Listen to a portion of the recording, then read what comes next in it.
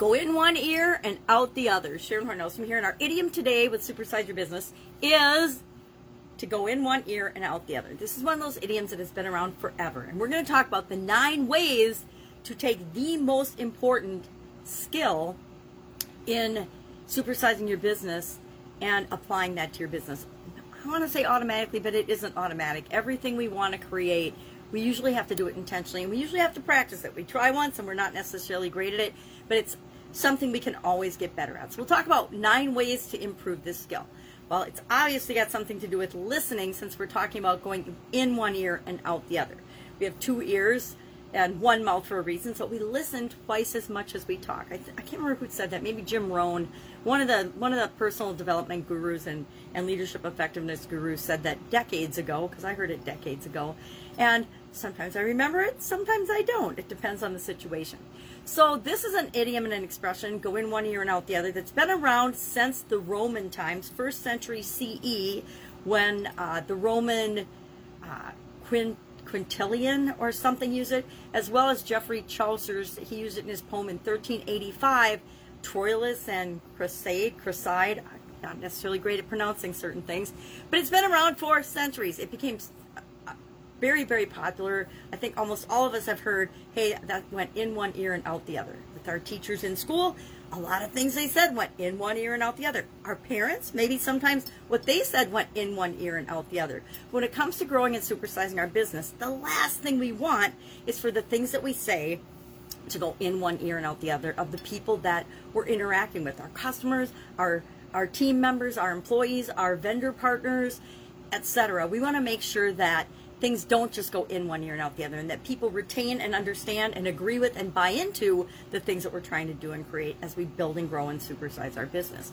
So this skill, of course, and there's lots of idioms that have to do with hearing, right? Fall on deaf ears, all ears. That one's been around since the 18th century. Keep your ear to the ground means pay attention. Pay attention and listen. Lend an ear. Make one's ears burn. Have you ever heard that one? Sometimes people use language that can make your ears burn. Sometimes people say things that are so untrue or such false lies or crazy talk that it can make your ears burn. Music to our ears, music to your ears, that's a good one. So they can go both ways, right? Positive and negative. But we want to take this idiom, like all the idioms we talk about, and ask ourselves, what does this mean to me? What does it mean to the people I interact with? And then how can I use that to build and grow and supersize the business that I'm building and creating here? And listening is the number 1 skill, in my opinion, to increase leadership effectiveness, to be a better leader, to be the best leader you can possibly be. I think that listening is an incredibly necessary and powerful skill. And so what are 9 ways that we can increase our leader effectiveness by listening? Number 1, be an active listener. Perk up, pay attention, listen to what's going on around you. People will always, I say this all the time, and I'm not sure people understand it, but it's so true. People will tell us everything we need to know if we just listen to them. Number 2, ask effective questions. Number 1, though, we want to be an active listener. We want to make sure that it's a 2-way conversation and that we're actually understanding what people are trying to communicate to us, because every word, everything is impacted slightly differently by each and every one of our individual and unique experiences. That's the cool thing about being a human being, is each and every one of us have a unique set of experiences. Even siblings, like my sisters and I have 3 sisters, and all of us, even though we had the same parents, the same upbringing, a lot of things, we're all very, very different because we each experienced and had different experiences throughout our life, as does everyone you come in contact with.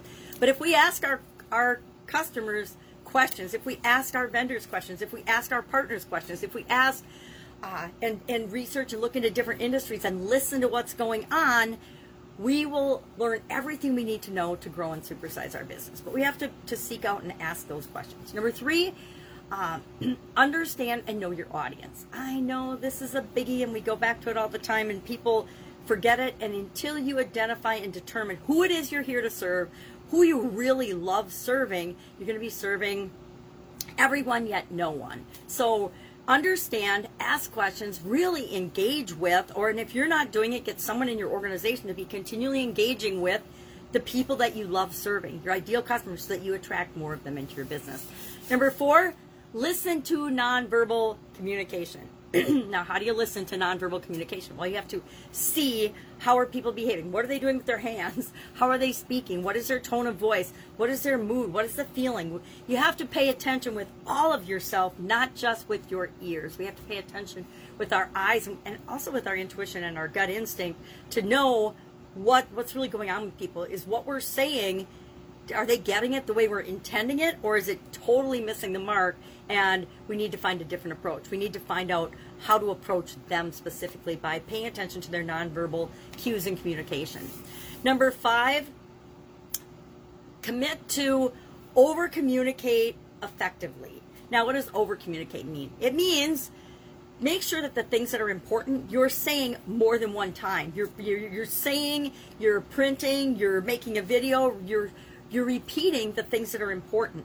Because things like expectations, I mean, whenever a new person comes into our organization, we have a mutual expectation sharing. Whenever I work with a new person, we share expectations. I want to know what they expect of me and my organization right from the get-go, so that I know how to go about serving them the best. We need to over-communicate timelines, expectations. I always say under-promise and over-deliver. And part of over-delivering comes from communicating effectively. Number 6, we want to begin and end powerfully. Whenever we're in a negotiation or a communication, we don't want to start off weak and wishy-washy. We want to begin and end the communication that we're having strongly and powerfully. We want people to know that we're confident. We believe in what we're saying and what we're sharing. Number 7, timing is everything. We need to know what's going on in our organization with other people before we bring up or incorporate certain subjects or topics. If your people are just coming back to the office from working from home for the last year, maybe it's not the best time to install a new harsh attendance policy. So we want to make sure that we're timing the things that we're doing in our business to grow our business in an appropriate way. Just like we want to time the products and services that we deliver to the market and we offer to the market, we want to make sure the timing is appropriate and right for that as well. But especially in our communication and with listening, we want to make sure we're open to listening, but that we don't have to necessarily respond immediately. If somebody tells us bad news, we don't have to freak out and blow a gasket right then. We don't have to blow a gasket at all. That's a choice. But we can hold off and then think about it and determine the response we really want to make. Number 8, get comfortable being uncomfortable. I just read a book, and I don't see it sitting around me right now. I've been tidying up in my office because it's a disaster, as you can tell.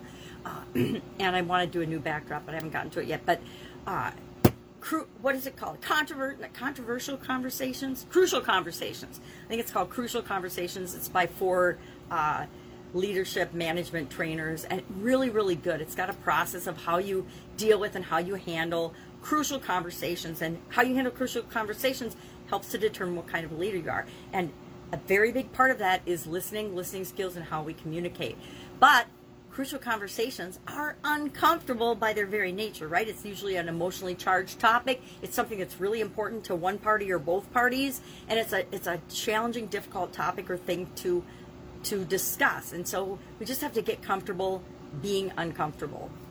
And number 9, the most important one, I think, is to have fun. Realize that listening, like any other skill, is going to take practice and time and energy, and mostly practice and desire to be good at it. But have fun doing it. Make sure that you're finding fun, creative ways to become a better listener. If you do that, then it won't feel like just another skill you have to acquire. It'll feel like something that's really helping you. And as you see the benefits of being a better listener, you'll just want to become a better and better and better listener. Again, listening to me is one of the most important leadership skills that you can have. It helps you to deal with people better. It helps you to deal with change and challenges better. It helps you to deal with the marketplace and competition, if you still believe in competition, and I'll talk about that another day, better. But it just makes you a better leader. And frankly, these days we need great examples of leadership. We've got plenty of bad examples of leadership going on in the world right now. It's time for small business owners that are looking to supersize and grow their business, entrepreneurs, to stand up and say, no, this is how we lead today, and set the example. Love to know your take, your thought on this particular idiom or any of these listening effectiveness ways or ideas. Share in the comments below, and I will, of course, with you tomorrow with another interesting idiom. What does it mean? Where did it come from? How might we apply it and use it to supersize and grow our business right now? Have an awesome day, and I will, of course, be with you tomorrow. Bye.